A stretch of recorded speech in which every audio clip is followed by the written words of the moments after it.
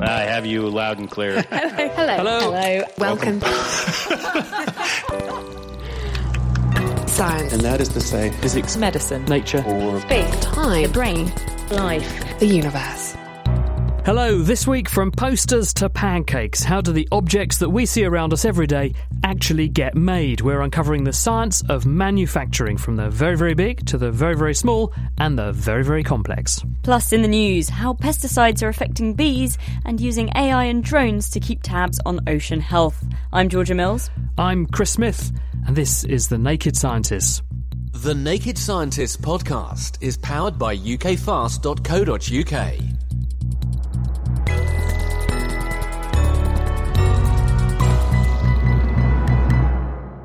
Cancer is one of the biggest killers in the developed world, and the later it's detected, generally, the worse the prognosis for the patient. So being able to spot cancer sooner is a major priority for researchers and doctors. And a team from the Cancer Research UK Cambridge Institute have now developed a new blood test that can track down up to 8 different cancer types. James Brenton from CRUK is with us to explain how it works. Now, James, we're familiar with the idea that cancer generally starts in a tissue somewhere. So what's the blood got to do with this? Well, one of the biggest advances in the past 10 years is the realization that we can detect the faulty DNA that's inside cancers in the bloodstream. And that can be used as a non-invasive liquid biopsy test to try and pick up cancer either in patients who have it or potentially as an earlier diagnosis method. So when a person has cancer in any part of their body, the abnormal cells there are spilling DNA over into the bloodstream, and that's what you're saying you can go for? That's right. In fact, this is a very interesting part of the process which we don't fully understand. As cancer cells die, they release their DNA into the blood. That means you can detect it in the blood. The problem is that our blood has got DNA from normal cells in it, particularly from the white cells in the bone marrow, and this is in a huge excess compared to the amount of faulty DNA that comes from the cancers. So you're literally doing a DNA needle in a haystack, Absolutely. In a giant DNA haystack.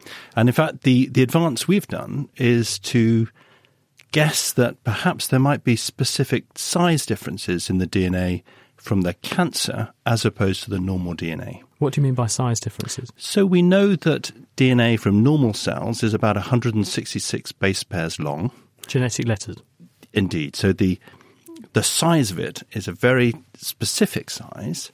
But then if we look at DNA sizes from cancer, these sizes are significantly shorter, between 90 and 150 base pairs. That's, again, the unit size of a piece of DNA. And so our advance is really by using a very cheap test, we can significantly improve our ability to detect that DNA by pulling out specific sizes of the DNA from the blood.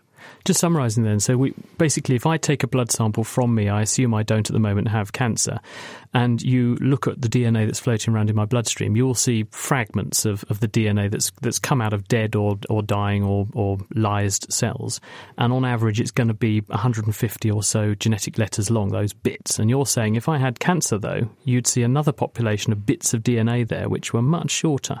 Do you know why they should be much shorter? So we know that when normal cells die, the DNA in those cells is broken up by a process called apoptosis.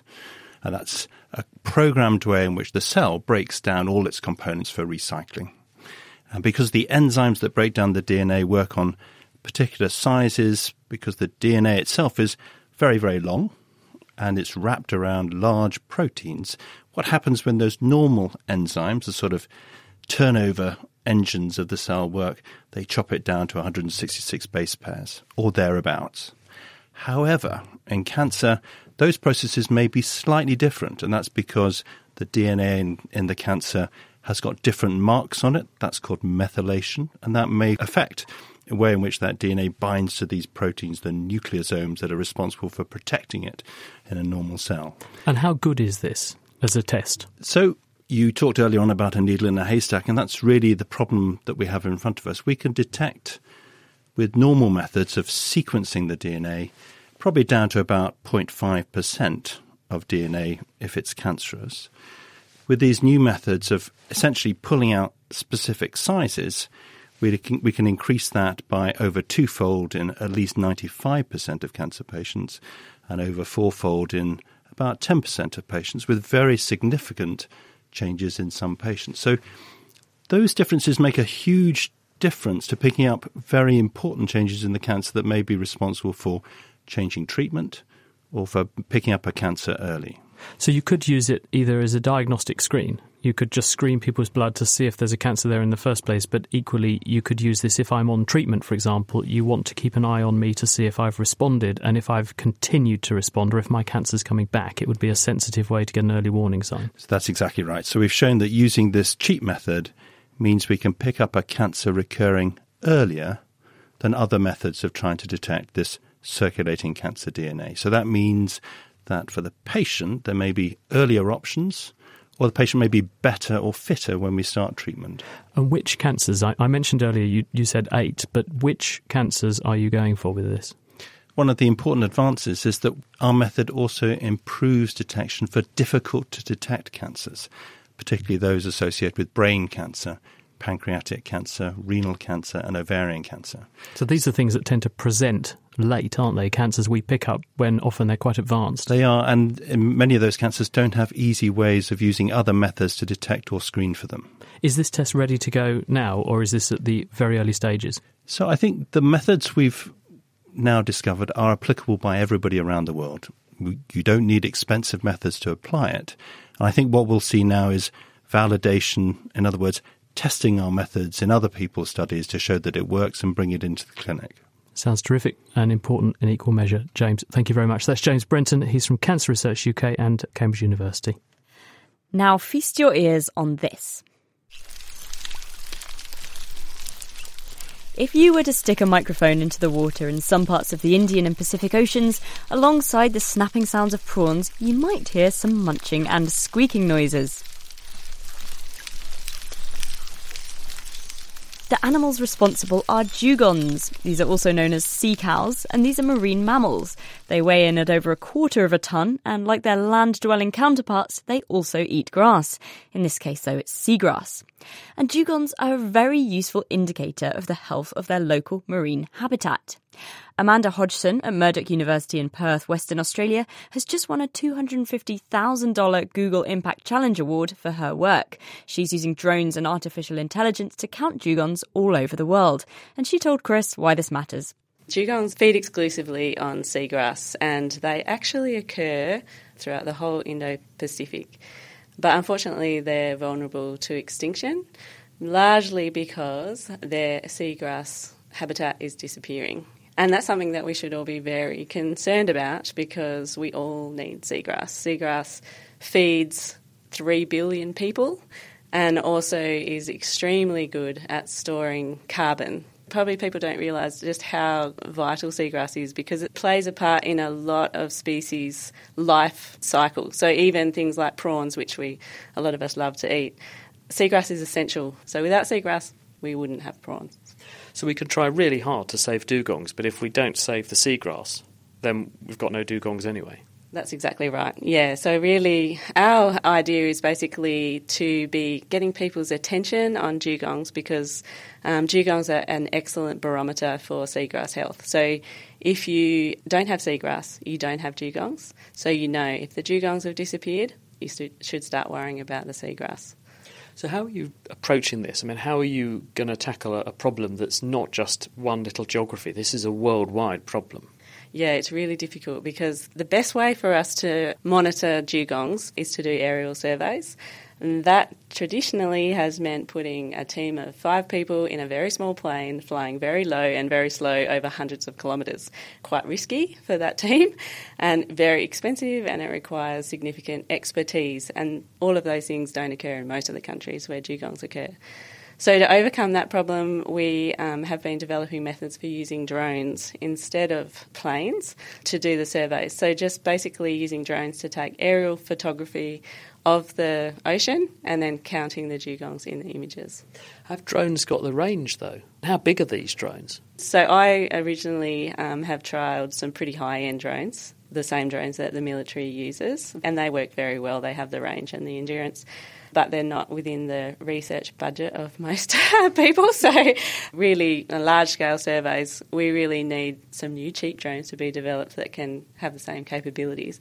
But we're also developing methods to do more small-scale surveys, and in a lot of areas, actually, the dugongs occur in quite small pockets. So using drones that are off the shelf that people in developing countries can afford and have access to, and we're developing methods to use those so that it's really simple and user-friendly. So how will it work then? You'll deploy some drones to a geography. They'll do the aerial survey, take photos, and what can you extract from the photos? There's a dugong. Yeah, so that's the tricky bit. Originally, we were having to just review the images ourselves, which takes a long time. So what we've done is developed our dugong detector, which uses artificial intelligence or machine learning to pick the dugongs out of the images automatically. And so that has reduced the time it takes to review the images by 95%. How do you know you're not spotting the same one multiple times? If there's the sort of Where's Wally of the dugong world where it keeps popping up all over the place, how do you know you're not just double counting? Well, that's all part of the survey design. So we have to make sure when we design the survey that we're designing in a way that we're unlikely to come back and see the same animal again. And we're actually usually sampling an area rather than covering the entire area. So we maybe survey 10% of the area we're interested in, and then we extract from that an estimate of how many dugongs there are. And have you got a sort of back end for all of this, so all the data coalesces so that then you can bring together all of the different sampling sites around the world so you get a more global picture? Well, that's exactly our mission at the moment. So our vision is to create a dugong detector online hub which would support people doing these surveys all over the world. So they would have access to a tool that would help them design their survey and choose the appropriate drone. And then they would download the dugong detector, which would process all the images for them. And we're going to expand the dugong detector so that it also classifies the images according to the environment that you can see in the images, including the seagrass that you can see. They will then upload all of the data from the dugong detector to an interactive map on the hub, and they'll be able to create their maps, but also to a global database. So it's got benefit for keeping eyes and tabs on dugong numbers and how they're getting on in the environment, but then it's a proxy marker for probably the environmental health in those regions, isn't it? Yeah, absolutely. So if you're able to do some surveys regularly and you know the dugongs have always been in this area but suddenly they've disappeared, then that's a warning, basically, if you need to go and check what's happening with the seagrass. And does that mean then that you can then spot areas that are either very good, and so you can then ask, why are those areas so good? And equally, you can spot areas which clearly show a downward trend, and you can ask, well, what's different? And why are they showing a downward trend? So you can begin to tailor your interventions a bit more. That's exactly right. Ultimately, it gives local authorities in the areas the ability to know what are the areas we really need to protect and what are the areas we really need to focus on to mitigate any impacts on the dugongs and the seagrass. Amanda Hodgson from Murdoch University and winner of a Google Impact Challenge Award from earlier this month. And actually, Amanda's written us an article which tells you a bit more about the work, and there's some lovely pictures there as well. You can find that at nakedscientist.com/articles if you want to check it out.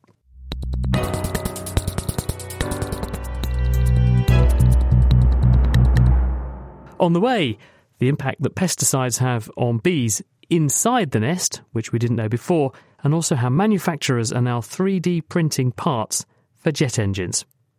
Before that, though, are you able to bounce out of bed in the morning and to greet the sunrise, or are you more like me in Georgia and it really is an uphill struggle to force yourself into the land of the living every day? That's definitely you, isn't it, Georgia? Oh, absolutely. I have about 14 alarms on my phone to get me out of bed. I have about 14 cups of coffee to get me going in the morning. But it turns out that whether you're a morning-loving lark or a darkness-craving night owl can have very far-reaching effects on your health. By studying data from 500,000 individuals, researchers at the University of Bristol have found that women who are morning people have a much lower risk of breast cancer than those who aren't. But why?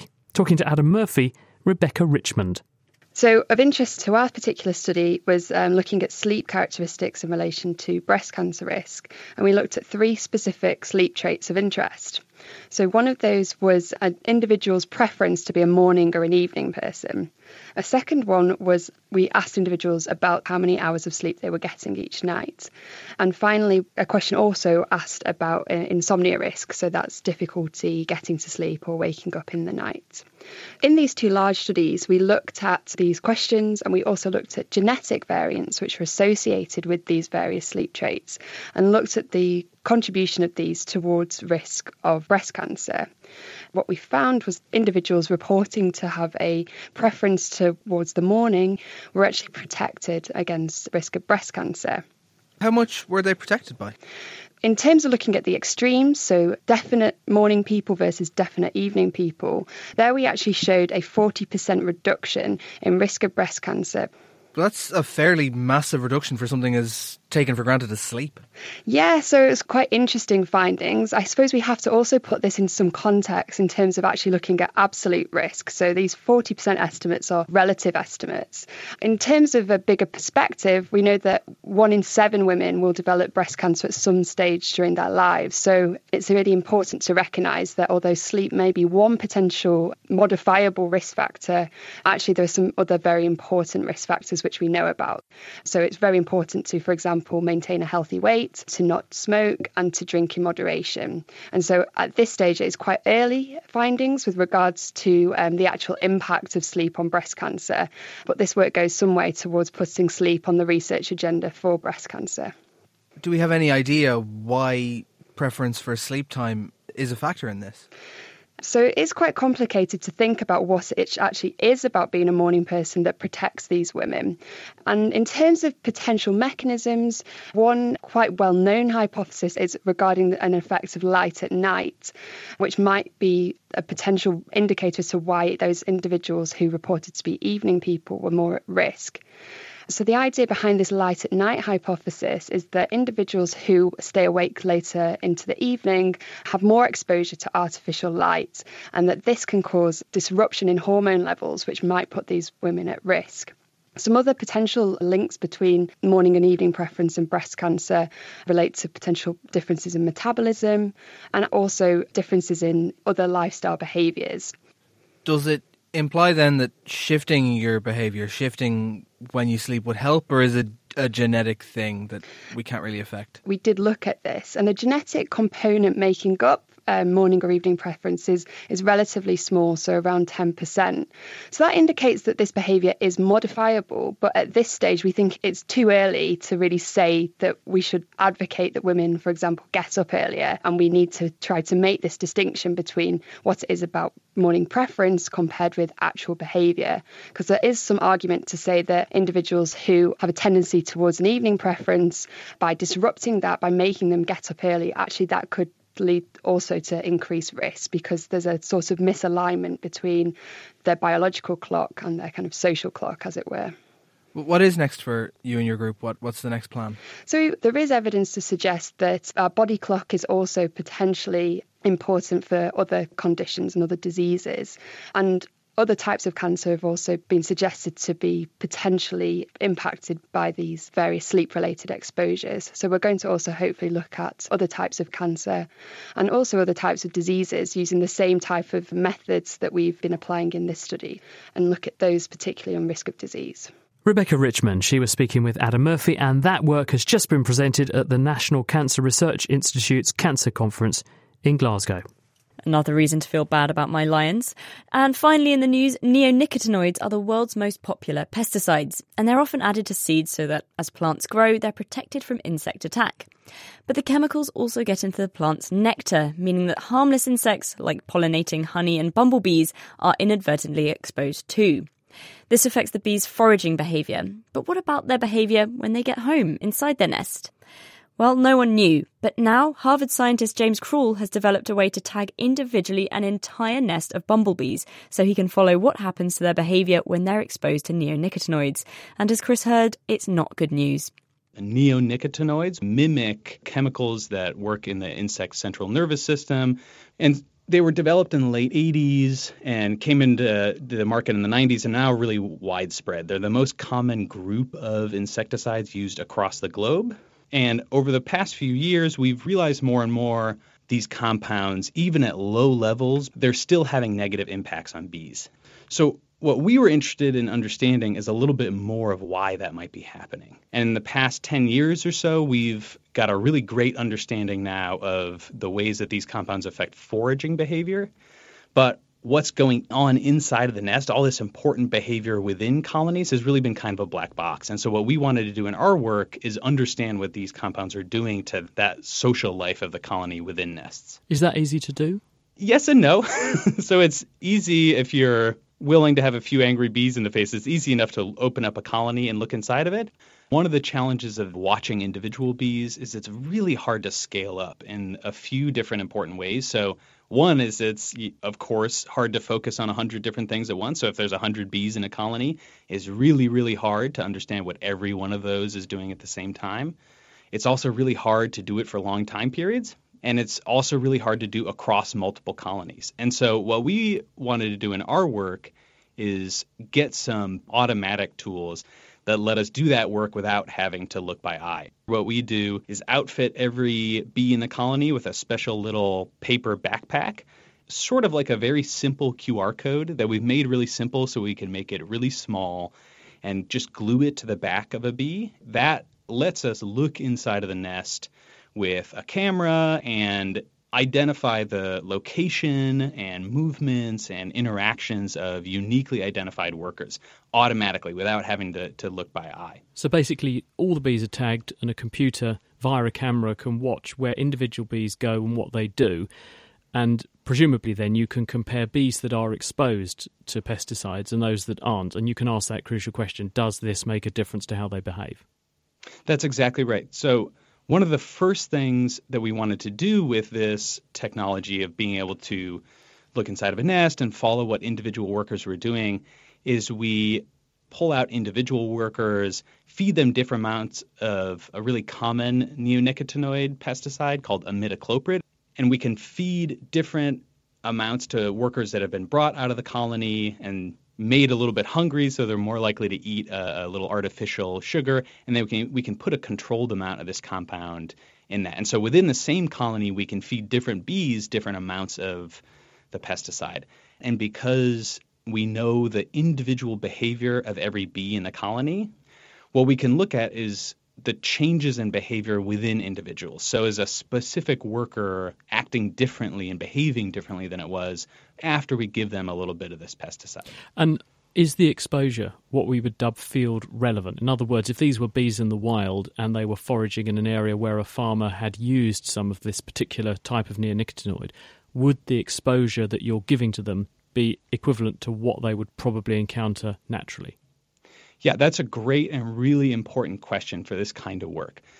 The concentrations we're looking at are in the range that we expect to see in nectar and pollen in plants that have been treated months before as seeds with these compounds. And when you do this, do you see a change in the way that the bees behave? Yes, we do. So we see a couple different things change. So one thing is that workers within the nest move away from the nest center. So they seem to be a little further away from where a lot of the center of action of the nest is. They're also less active, and they also interact less with nestmates. And do you think this makes a difference, though? Because some of these changes, they sound quite subtle. Does it make a difference to the fitness of the nest? Yeah, we think it is likely to have important ties to colony function in the long run, even though we didn't directly look at that in this study. There's now a lot of other really great studies and great work showing that even these sort of same concentrations that we studied here can negatively impact the colony growth.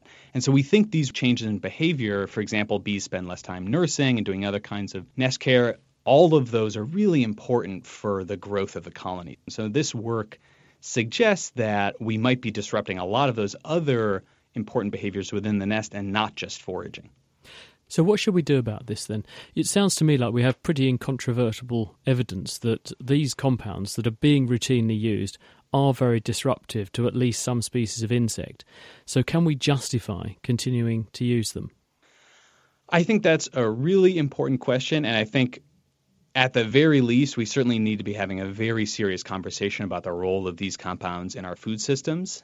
We know for sure that these compounds can have negative impacts, but there's still huge open questions in terms of different species, how they vary over time and place. And so I think we need to be thinking very, very hard about the benefits that we get from using these compounds and what the clear risks are. James Krul there, and that study has just come out in the journal Science. And if you'd like to find out more about that or any of the other stories we've covered in the news this week, the transcripts and the references where relevant are on our website at nakedscientists.com. The Naked Scientists podcast is produced in association with Spitfire, cost-effective voice, internet and IP engineering services for UK businesses. Find out how Spitfire can empower your company at spitfire.co.uk.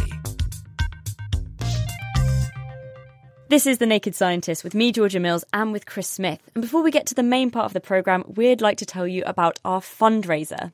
Yep, lots of you have been supporting us. I'm going to pick 5 names at random because there are lots and lots of you. So we've randomly selected 5 people. Christine Schmidt, thank you very much. Joel Rosner, thank you very much. Mark Hari, thank you very much. Roy Pembroke, thank you very much. And Insa Kroger, thank you very much. Those are 5 from many who have all supported The Naked Scientist in our fundraiser, nakedscientist.com/donate. We really, really appreciate all the donations we've had so far, but we have a long way to go. We're actually trying to raise £50,000 for next year's programming, and this pays for things like studios, our people's time, equipment, or for when our computers explode. Now, it does sound like a lot of money, but the good news is that if everyone listening to just one single episode of The Naked Scientist bought us a virtual cup of coffee by donating the equivalent of £3 to The Naked Scientist, then our running costs would be met for the next few years. So the way to do that is to go to nakedscientist.com/donate and pledge us a little bit of money. We would be really, really grateful. And in fact, this week we've got a special show-themed giveaway running as well. If you go to nakedscientist.com/donate, you can donate any amount you can spare. And if you put hashtag I love the Naked Scientist onto the donor wall when you donate, you'll be put into a lottery to win a show-themed giveaway, which we'll be revealing later on in the programme. And you've got to do that this week because we're going to select the people who do it within the next 7 days, and we will send you something extremely special. A Pearl Beyond price. These are unique. They've never been made before, they'll never be made again, and you've got the chance to have one of them. Right, on with the programme. And this week... Factories sprang up everywhere, making textiles, pottery, glass, bricks and metal goods of all kinds, from tin trays to steel knives. After the first firing, there's inevitably little bits on the piece, there's alumina left on it. This is the optical sorter machine. It's looking every kernel and decide to remove it or not. There have been enormous changes in factory work in Britain. It has been totally transformed. We're donning our overalls to drill into the science of manufacturing. And in order to forge ahead, first we need to know what manufacturing actually is. Well, Mike Gregory, former head of the Institute for Manufacturing here at Cambridge University, is here to help us. Hi, Mike. When we say manufacturing, what exactly are we talking about? Well, we really mean a cycle of activities from understanding people's needs or wants, working out a design that will do that job, then working out how to make things and deliver them and service them, and to do all of that without using too much material or too much energy or without making a mess. And of course, in the middle of that cycle is the really interesting bit of making and shaping materials. I mean, how exciting can it be to dig up some materials, some earth out of the ground, fairly special earth, and turning it into an aeroplane. So that making bit is really exciting. But it's worth remembering that manufacturing is not just about planes and cars. It's about food and medicine and buildings. And I know we have some food in the studio. I'm going to ask you about that in a second. But what are some of the common manufacturing methods that we use? Well, there's a raft of them, and many of them you'll be familiar with. We can cast things into moulds. I wasn't thinking of cake necessarily, but cast iron. Or we can squirt things into moulds like plastics. We can extrude long strips of things through dies to make aluminium parts. We can bash things into shape by forging. Or we can machine them by cutting, either with machine tools or perhaps with lasers these days. And increasingly we can make things additively by adding on small amounts of material to make extremely complex shapes. Right, so you're either sort of building things up, cutting things down, or just sort of bashing things together. Do we have much manufacturing going on in this country at the moment? Well, we do quite a lot. There's a bit of a myth that we don't have any, hence the reason for your question, I suspect. But in fact, we're still the 6th largest manufacturer in the world. We have the 2nd largest aerospace industry. Rolls-Royce Aero engines are on 30% of the world's new aircraft. We make all the wings in this country for Airbus planes. All the major car makers have plants here, and we have global food industries, medicine industries, and these days a lot of attention being paid to making buildings in factories and assembling them together on site rather than putting one bit of clay on top of another as we do traditionally. Oh, I'm imagining kind of flat pack house now. That's exciting. So what about robots? How have robotics changed our manufacturing efforts? Well, as you appreciate, they don't look much like Star Wars robots. Really, they're there to move things around, and that's really useful. Jobs which can be very repetitive, which make us tired or sometimes pretty bored, can often be replaced by robots if they're reasonably standardised. And so a robot is a kind of automation. Doesn't have a head and arms, but it does have very accurate positioning capability and can work fast without getting tired or getting worn out. Right, and Sam, who put the programme together, was telling me that even the most ordinary things have a good deal of robotics involved in them. I have here with me some Scotch pancakes. I'm going to open them and eat them while I'm asking you about them. Well, I would if I could open them, actually. That's quite would you like me to help? Chris, could you open them for me, please? I'm offering because I'm hungry, actually. Right, here we go. Shall I resort to a key? Maybe we should ask about the manufacturing of that packaging. It's quite... Unopenable packet. I'm in. There you go. Brilliant. Here we go. So Sam was telling me that even pancakes have robots involved in making them. Well, it's a great example of robotic assembly. You tend to think of robots making mechanical parts, but really important for food because it's exactly that kind of process. It's very repetitive. You have to do it very fast and very reliably. And so that ring you see on the pancake is where the suction cup went on to pick the pancake up and put it on the assembly line. It's the sort of ring you get if you imagine putting your cup down and you get a tea ring if you spill your cup on your desk. There's a ring that sort of size and shape on the surface of these little pancakes, and that's where the suction went. Exactly. So the little plunger just going blub, blub, blub, blub, blub, picking up all the pancakes. Would you like one, Mike? Have you got any butter to put on it? No, I don't, I'm afraid. Just plain. Why are we still innovating in manufacturing? Don't we already know how to make things? Why is this important to invest in?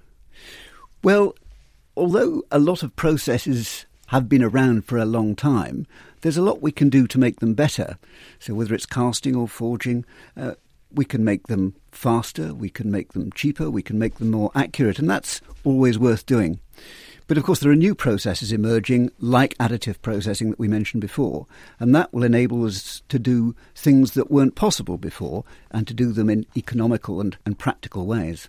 I think it was Henry Ford who said, if you always do what you always did, you'll always get what you always got. So innovation is important. Mike Gregory, lovely to have you on the show. Thank you very much. And we'll hear more about the importance of innovation later on in the programme.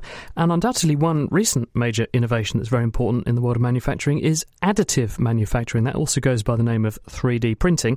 And the Manufacturing Technology Centre in Coventry has a team that are at the very cutting edge of this industry. And David Wimpenny is their chief technologist. David, why does additive manufacturing matter? Why is this a game changer in the industry? It's so different than conventional manufacturing methods. And as Mike's already said, we're used to making parts by injection moulding, where the shape of a part is controlled by tooling, or by taking a block of material and machining away to form the shape. Now, both those techniques have drawbacks in terms of the waste of material that's formed, the geometrical flexibility, and the need to have fixed tooling. Additive is quite a simple technique. You're just depositing layer upon layer of material, one on top of another, but it allows unlimited flexibility in terms of the part geometry. And of course, another advantage, you can print parts on demand. You don't need to have the lead time and time to generate a mould tool, for example. And you can imagine a part that's been formed where across each layer can be a different distribution of materials. And layer by layer, that distribution can change. There is no process that I can think of that allows that flexibility and the potential that brings with it. I was going to pick up on the point you made about making these things to order, because, of course, when we engineered or made things in the past, it was so expensive to make prototypes that often things were very, very slow to develop. But if you can 3D print things, you can try lots of different ideas very, very cheaply. Absolutely. So your lead time between thinking of an idea and being able to bring it into production is very short now. And we have a whole raft of new companies where you've got an entrepreneur that's maybe even sat in his red room designing something, and the next day he could potentially be asking a company to print it. And he doesn't even need to have the printing equipment himself. The printing equipment can be based anywhere in the world. So this is flexibility we've never seen in manufacturing before. And of course, another advantage is that we can print things that are customised to individual people, printing things like customised implants for hip surgery. And also many people who've got dental work will have implants made for them, especially by 3D printing that match specifically what they need. So it's that flexibility we don't get with conventional manufacturing. People are often familiar with 3D printers using plastic and things like that, but actually Rolls-Royce hit the headlines a couple of years ago when they flew a part in an engine which was the biggest flying 3D printed part. They'd printed a whole chunk of jet engine, and they used obviously metal for that. So tell us a bit about how we can use different materials in a 3D printing environment to make very specialist components. So some of these materials, particularly in the aerospace industry, titanium alloy components are very commonly used. But it's quite a difficult material to process, so it's hard to machine, and it's also very expensive. So if you're using these more exotic materials, you don't really want to waste that material.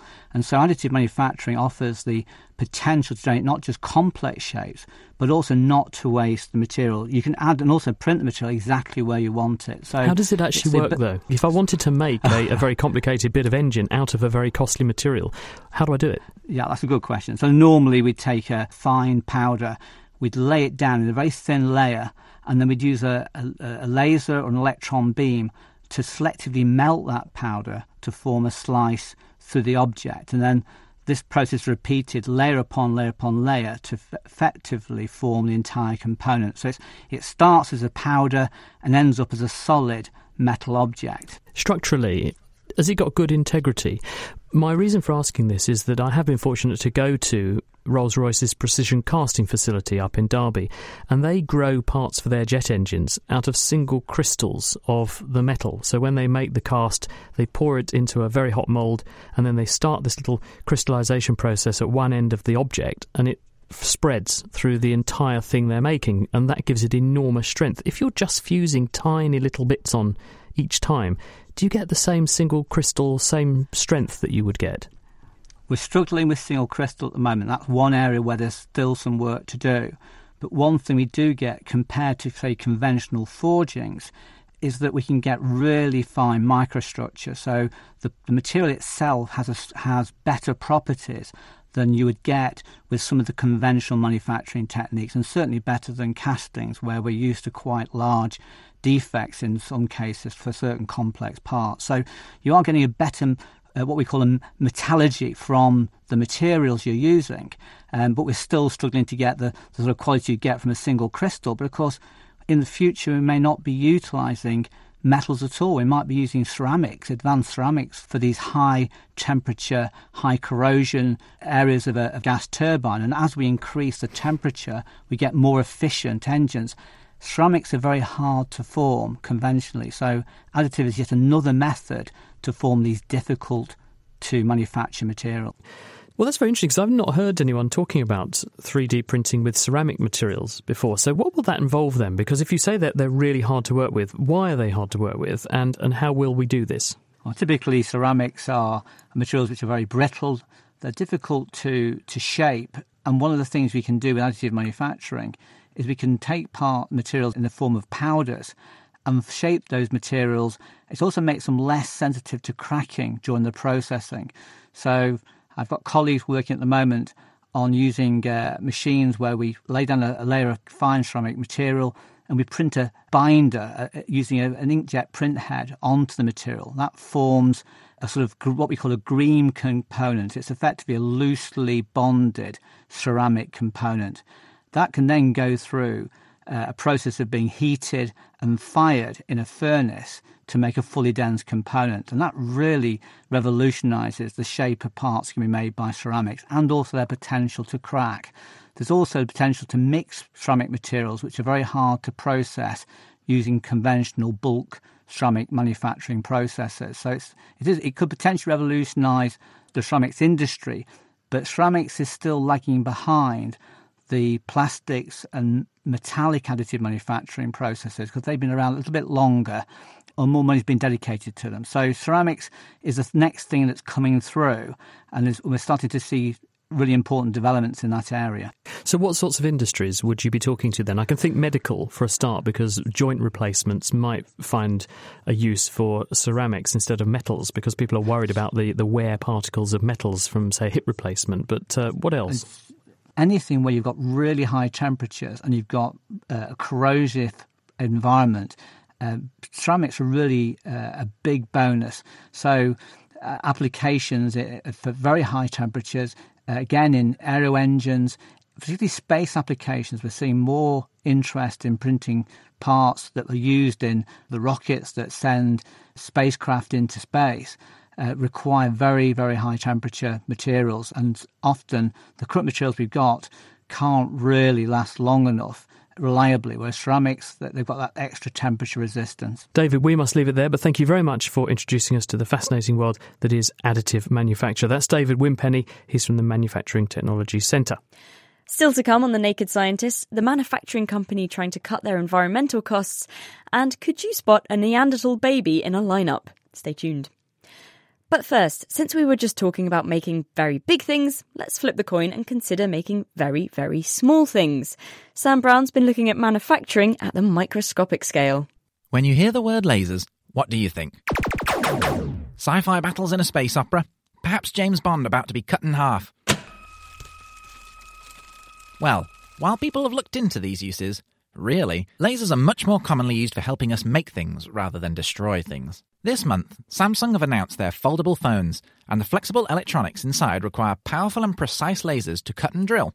So I, Sam Brown, took my phone with me to the Centre for Industrial Photonics at Cambridge University to find someone who could tell me which bits are already made using lasers. Hi, my name is Dr. Francisco Orozco. I work here mainly using industrial processes that use laser as the main source. Right, so you look like you're busy here. What's happening? So today we're going to do a little bit of marking for you. So we're going to be putting the logo of the Naked Scientist into a little piece of steel for you. So what we're going to be looking at is a laser system that uses, let's say, very fast moving mirrors that reduces the area of the laser to a very small spot, talking around half the size of a width of the human hair. And then from there, the material that we're going to put underneath, which is stainless steel today, that will absorb the laser energy, and then it will heat up, and we'll be able to remove some material, and then you'll see the Naked Scientist logo onto that piece of steel. Oh, fantastic. It's behind quite a sturdy-looking safety screen. Why is this here? We have a fully enclosed system, and the only way to look at the laser is through that little window. So that window reduces the intensity that the laser has, so you're able to see it. Otherwise, our eyes or our skin could get damaged from the laser. Now that I felt sufficiently safe, we fired up the laser. So right, let's kick this process off.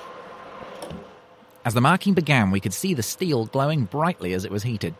Dr. Orozco told me the maximum laser power being used was 1 kilowatt. That's 1,000,000 times that of a laser pointer you might have in a classroom, or used to play with your cat. But how exactly does a laser work? All right, so the process that we're looking at here, the laser is focused down to a very small spot, and what it does, it will heat up the material, and it will remove some of the material by heat, and then the rest of it, you're basically going to have a change in the color, and that's what we're going to see today. So it'll remove a very thin layer, and then it will also heat up the metal, and that's why we have that marking, and that's why it's permanent, and you can remove it with your finger if you scratch it, because it's very durable, and it's hard to remove from the material. And so where do I see this on my phone? One of the applications that these sort of laser markers are used is for the marking of buttons or the logo of the company that sold you your phone. All those letters are basically made with a laser marker that's been removing a little bit of the material to give it a bit of contrast. And what else is this used for, beside from phones? Well, in industry, that will be used also for the dashboards on your car, all the digits that are there, your keyboards as well, laser marked for the clothing industry as well, so they're able to make the garments look like they're older or really make complex patterns with clothing, and they use a marker as well to remove the material and give you that finish that people like.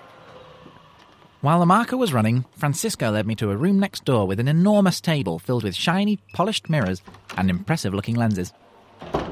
Well, Sam, welcome to our ultra-fast laser facilities. We basically remove material using a very short pulse laser in this room. Just to give you an idea of time, that will be around a millionth of a second, give or take. So very short pulses. And what this does to the material, it does not create heat compared to the other laser that you've just seen today. So with the other laser, we usually create heat, and we have heat zones around where the high-intensity laser hit the material, the metal in this case that we were looking at. And in this lab, this laser, the pulse is so short that heat doesn't dissipate to the material. So that is one of the main advantages of this process. With the heat unable to spread, the material that is left won't be damaged or melted. It was for work on the generation of lasers of this kind that Donna Strickland and Gerard Mourou were awarded the 2018 Nobel Prize in Physics. These lasers are capable of making cuts that are less than a micron wide. That's smaller than the thousandth of a millimetre. But what does ultra-fast machining have to do with making parts for my phone?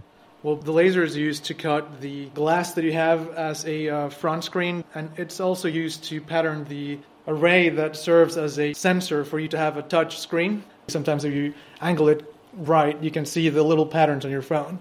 And basically that's done with a laser, because lasers are able to cut basically any material that you have, and it's really hard to do with any other processes.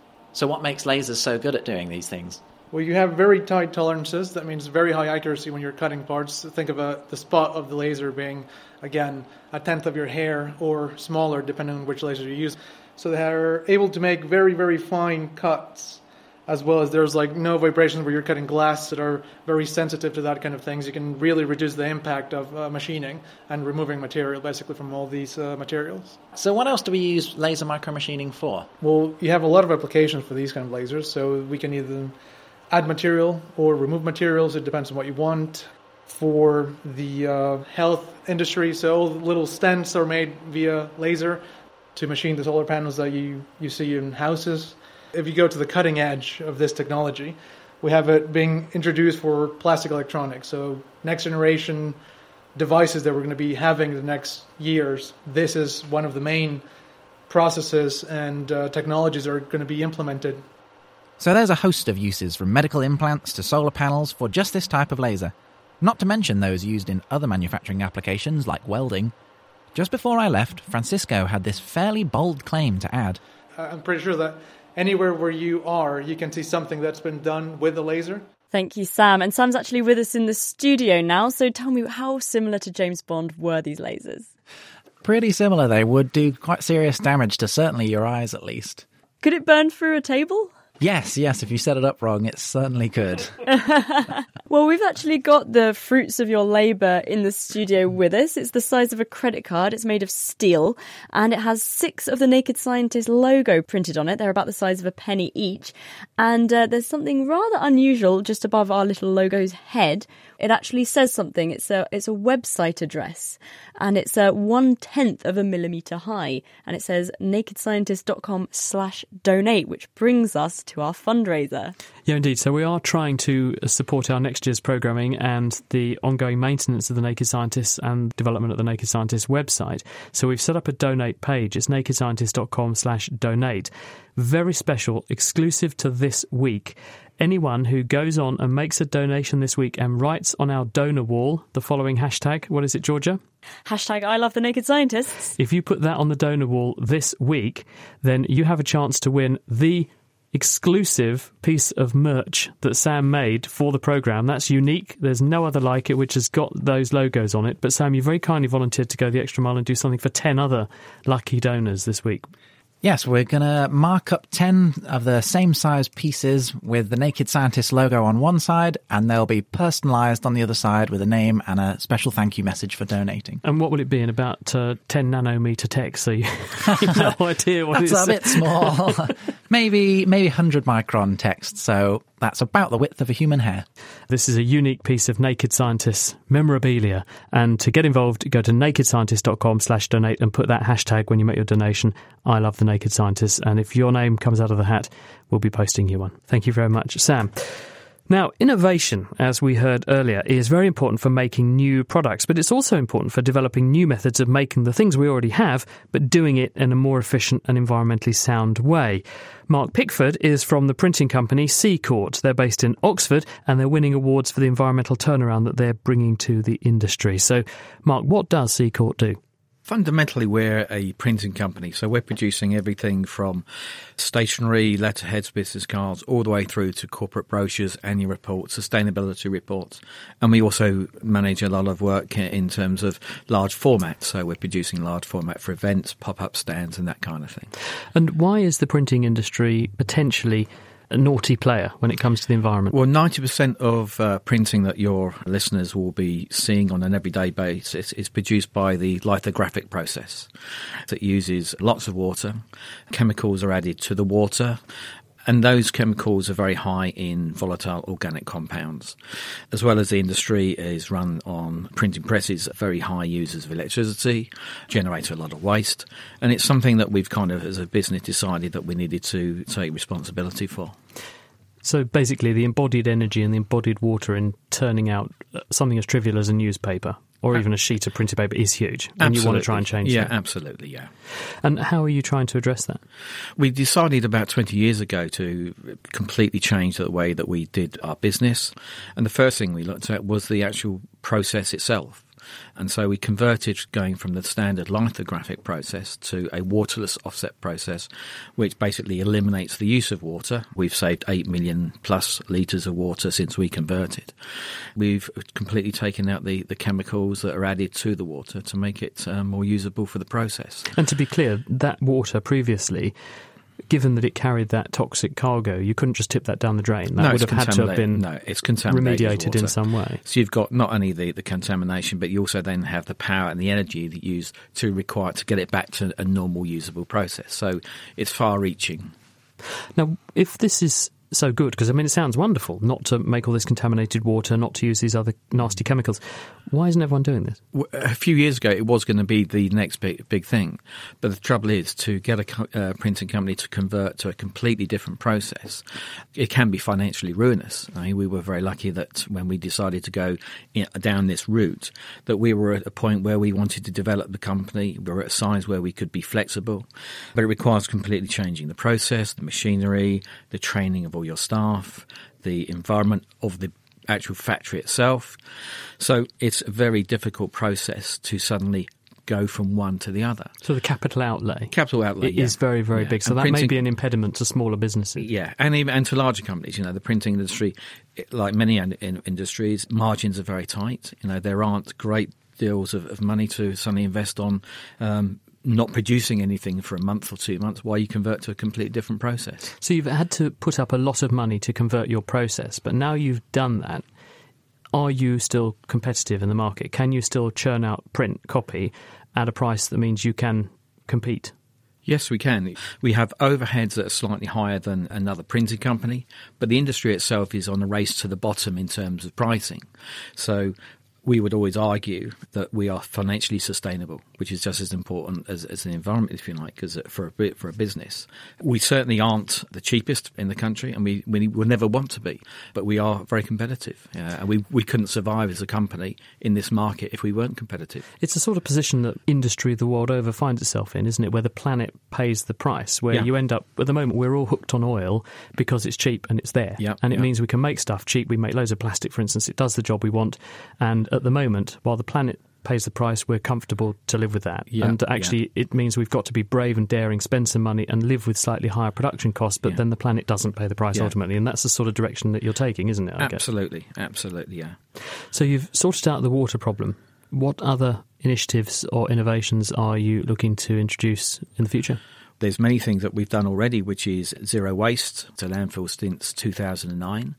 Even our tea bags and sandwiches are dealt with by a team of worms, red tiger worms in the business. They eat tea bags. I thought tea bags were a bit of a problem. No, they seem to do absolutely fine on them. Do they? Yeah. I don't think they like garlic or onions. So we have to be a little bit selective about what we leave behind. But we've been running on 100% renewable energy for many years now. The whole process of the business is all about sustainability. We've looked at all of our staff. Anything to do with the business and how they're engaged with the business, how they get to work. We go through carbon offsetting schemes. We always believe that mitigation is far more important than offsetting, so we mitigate it as much as we possibly can. And then what we can't mitigate, we offset through schemes in the Brazilian basin that involves local communities in the production of acai berries. So we have a social, economic and environmental benefit to the planet, whereby whatever we produce actually has a net benefit to the environment rather than a negative impact on the environment. And did you notice, Mark, we've put you on the green microphone? I did notice that, and thank you very much. It was noticed. Yeah, I was going to bagsy it. Mark Pickford is from Seacourt. Thank you, Mark. And I think there's a lot that other companies could learn from the trailblazing work that Seacourt have been doing. Thank you for joining us. And to finish, still with us is Mike Gregory, former head of the Cambridge University Institute for Manufacturing. So we've heard about a lot of examples of exciting ways people are manufacturing things. But where is this all going? What do you think the future of manufacturing is going to look like? Well, in some ways, it's going to be the same, but better. To get a glimpse of modern manufacturing, which we've had, is, I think, given a flavour of the excitement of making things, which isn't always obvious. Most of us don't get the chance to get inside factories. But we can see the products. So at home or on the way to work, in the office or the factory or the hospital, you can see the output of manufacturing all around you. And it's quite fun to think about how those everyday things have been made.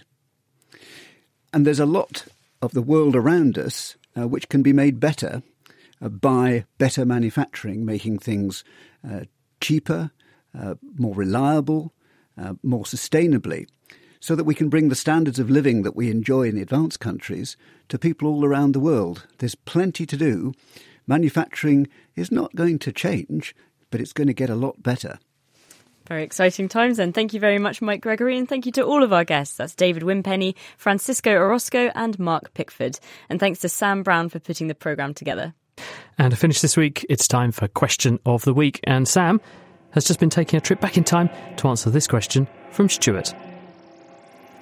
If you could bring a baby from the past to grow up in the present, how far back could you go before people would notice that this was a time-travelling baby? Professor Robert Foley, Leverhulme Professor of Human Evolution at Cambridge University, provided us with this answer. In evolutionary timescales, the answer is not very far. If we start the clock of human evolution at around 5 million years ago, when we split from our last common ancestor with chimpanzees, then probably up to around 200,000 years ago, we would begin to see quite big differences. Before that, not only would the babies look different, but they would grow more rapidly and develop faster. So being shorter and hairier, we might be able to pick them from a crowd. Yeah. But what about behaviourally? Would they be able to function in today's society? We don't know enough in detail about their behaviour to say if they would stand out today. They would have probably learnt to speak, but perhaps not with the range of syntax and vocabulary we have. An interesting reason why we can't be sure is that while people 200,000 years ago might not have had a developed language like us, it could be that they would have had the mental capacity to learn it in a modern cultural setting. We would probably have to go back to over 500,000 years ago to find them not speaking at all, perhaps the trait that would be most noticeable. It's a good question and echoes one I ask students. If we found a living Neanderthal child, should he or she be put in a school or a zoo? Probably school. But what about earlier modern ancestors, such as Homo erectus from 1 million years ago, or Australopithecines at 3 million? Fascinating stuff, and another tricky question to finish off with too. But our forum users had even more to add. Halk suggests that one of the biggest challenges facing this time-travelling infant would be growing up in the first place. He says the baby will not have the benefit of the last, say, 1,000,000 years of perpetual evolution between us and the stuff that's trying to kill us. The baby would have a hard time growing up at all, since all these diseases that have bred to prey on humans will find the baby fairly defenceless. Well, we better start working on some vaccines alongside that time machine then. Next week, we'll be weathering the storm of uncertainty to answer this question from Norwich-based electrical engineer Daniel. My question to the team is, why jet engines, the type you see on almost every commercial aeroplane with the large forward-facing fan blades, are not used on the aeroplanes that are sent to investigate hurricanes? These still use propellers, albeit that these may be driven in some way by a jet engine. Is it that propeller engines are safer in high-stress situations? What do you think? You can email chris@thenakedscientist.com. You can find us on Facebook, you can tweet @NakedScientist, or join in the debate on the forum. And that's at thenakedscientist.com/forum. Sadly, that is it for this week. The arrow of time has defeated us again. Do be sure to tune in next time, because we're going to be pondering the people of the future. What will Human 2.0 look like? The Naked Scientist comes to you from Cambridge University and is supported by the EPSRC and Rolls-Royce. I'm Chris Smith, and until next time, goodbye.